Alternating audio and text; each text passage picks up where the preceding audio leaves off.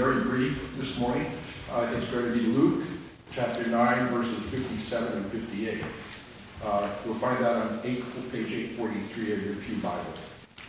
Jesus has assembled the disciples and about to start out on his ministry, and they say to him, Jesus, where are we going to go? What are we going to do? Where will we be? And so in Luke 9, verses 57 and 58, he answers them. As they were going along the road, someone said to him, I will follow you wherever you go. And Jesus said to him, foxes have holes, and the birds of the air have nests, but the Son of Man has nowhere to lay his head. May the Lord bless these words to our understanding.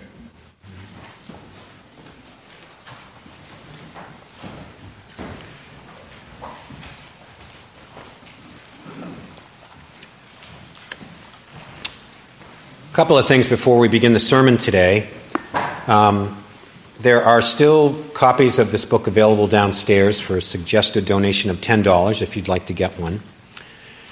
And that line, Peter, home is the place where when you go there, they have to take you in. Who wrote that? Robert Frost.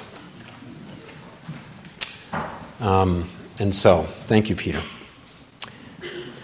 This morning, we begin our four-part preaching and study series for Lent on the book The Distance Between Us by Reina Grande. Distance is Grande's memoir of growing up in terrible poverty in Mexico. Left behind as a young child by her parents, who fled to the United States as undocumented immigrants in the 1970s, Grande was raised by relatives and always longed, as any child would, for the love of, for the home of her parents. Eventually, Grande's father returns to Mexico and takes Reina and her two siblings to the United States, where she becomes a determined student and reader and writer, growing up illegal, always cautious and careful, living under the harsh rule of her alcoholic father. But then in 1986, Reina becomes a legal resident, and in 2002, a United States citizen. So let's be in a spirit of prayer together. Let us pray. Oh God, bless us this day. Bless our ears that we might hear you. Bless our mouths that we might speak of you. Bless our hearts that we might be open to you, your wisdom, your knowledge, your love. Amen. And so from that text, and Jesus said, foxes have holes, and birds of the air have nests, but the Son of Man has nowhere to lay his head. And from that book, The Distance Between Us, in this excerpt, Grande talks about her birth, her ties to her native land of Mexico, and her lifelong longing to find her place and her home in the world. She writes, my sister Mago and I sat on the dirt floor of the shack behind grandmother's house, and she told me about the day I was born, told me that when I was born, the midwife put me into my mother's arms, who turned to face the fire so that the heat would keep me warm. As I listened to Mago, I closed my eyes and felt the heat of the flames, and I heard my mother's heart beating against my ear. Mago pointed to a spot on the dirt floor and reminded me that my umbilical cord was buried there. That way, my mother told the midwife, on the day of my birth, no matter where life takes her, she won't ever forget where she came from. Home.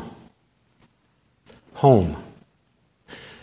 In a way, all humans on this earth, every human from the moment of birth, we are all trying to get back home, to be home, to find and then claim a place where we are safe, where we are loved, where we are able to be the people God made us to be, without fear or anything else to hold us back from home.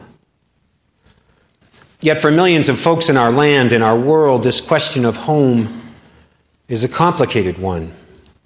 It's caught up in laws and in dreams, in politics and in poverty, in war and in struggle, in hopes for a better life, and in fears about breaking the law, and fears of the stranger. So as we begin this four-part exploration of immigration and the journey of faith, using the distance between us, let's first look at some numbers about people looking for a home. According to the latest statistics compiled by the federal government's Department of Homeland Security, currently 11.4 million undocumented immigrants live in the United States, with more than half of those folks coming here from Mexico. Most are between the ages of 25 and 34, and 25% live in California. According to the United Nations, in 2018, 65.6 million people, the largest number in human history, are today refugees. Refugees, asylum seekers, internally displaced people, most often by war, who right now wander the globe, driven from their homes, looking for home. I don't know about you, but when I hear numbers like that, I feel so overwhelmed by it all, by the bigness, the seeming intractability of this huge human tragedy, of so many children of God on the move and seeking a home, a new home, and why? Because they live in poverty and they want to be able to support themselves and their families. Because they live in places that are violent and dangerous, where gangs or soldiers or even the government is a direct threat to innocent civilians. Because, like the author Grande and her parents, they who call the United States el otro lado, the other side, they desperately seek a chance to know a better life, even if that means the risk of breaking the law. Numbers, yes, but finally, friends, these are stories about people, just people, like us, like you, like me, trying to find their way back home, to a home. Home. True story. When I chose this book for Lent and our theme, immigration and the journey of faith, I did so thinking, well, it might be a bit topical, but I had no idea that just literally 2 days after ordering our books, the whole question of immigration would so completely now dominate the news headlines and become such a hot topic. But friends, if we, as folks of faith, as neighbors and friends and as citizens, if we cannot talk with respect and care with each other in this place, regardless of where we stand on this issue, where can that vital civic conversation happen? Can I get an amen for that?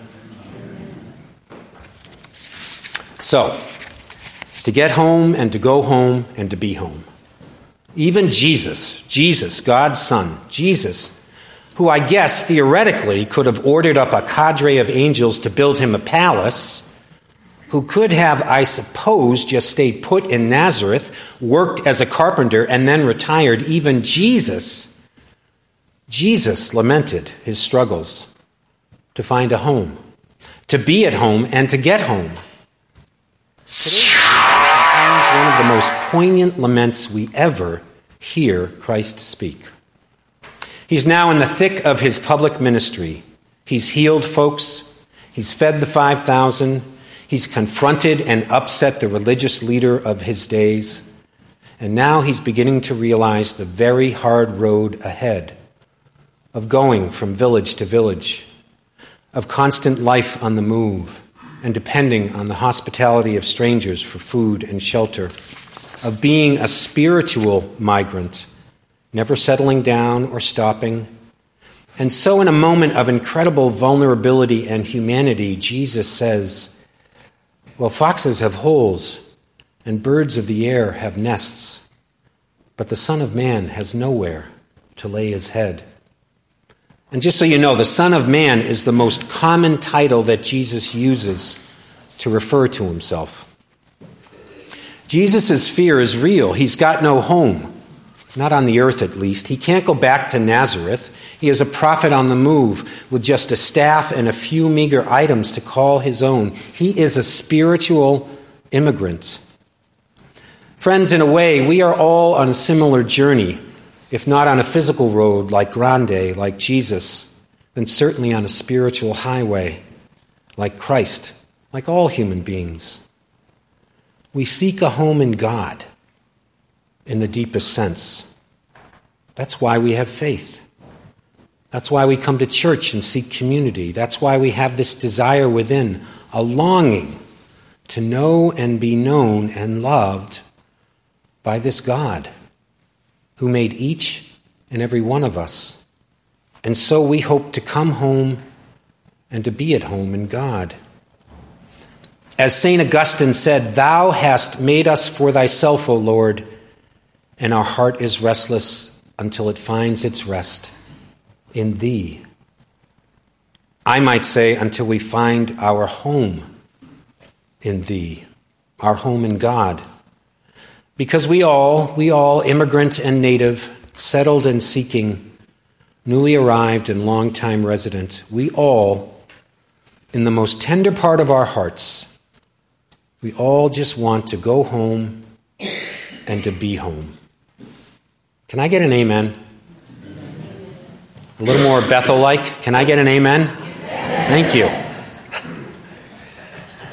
And so, friends, my prayer is this, that regardless of where we find ourselves on the question of immigration, when we hear of fellow children of God like Grande, like the nameless millions who live in the shadows or who flee in terror from war, I would pray that we would remember that they, like we, that they just want to find a home.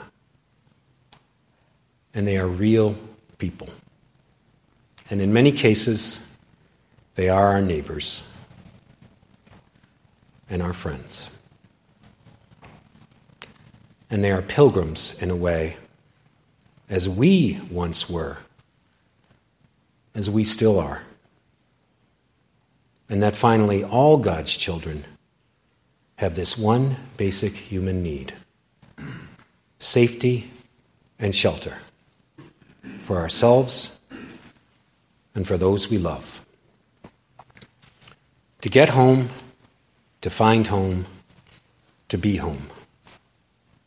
God bless all God's children, every last one, who make this journey. Let all God's people say, Amen.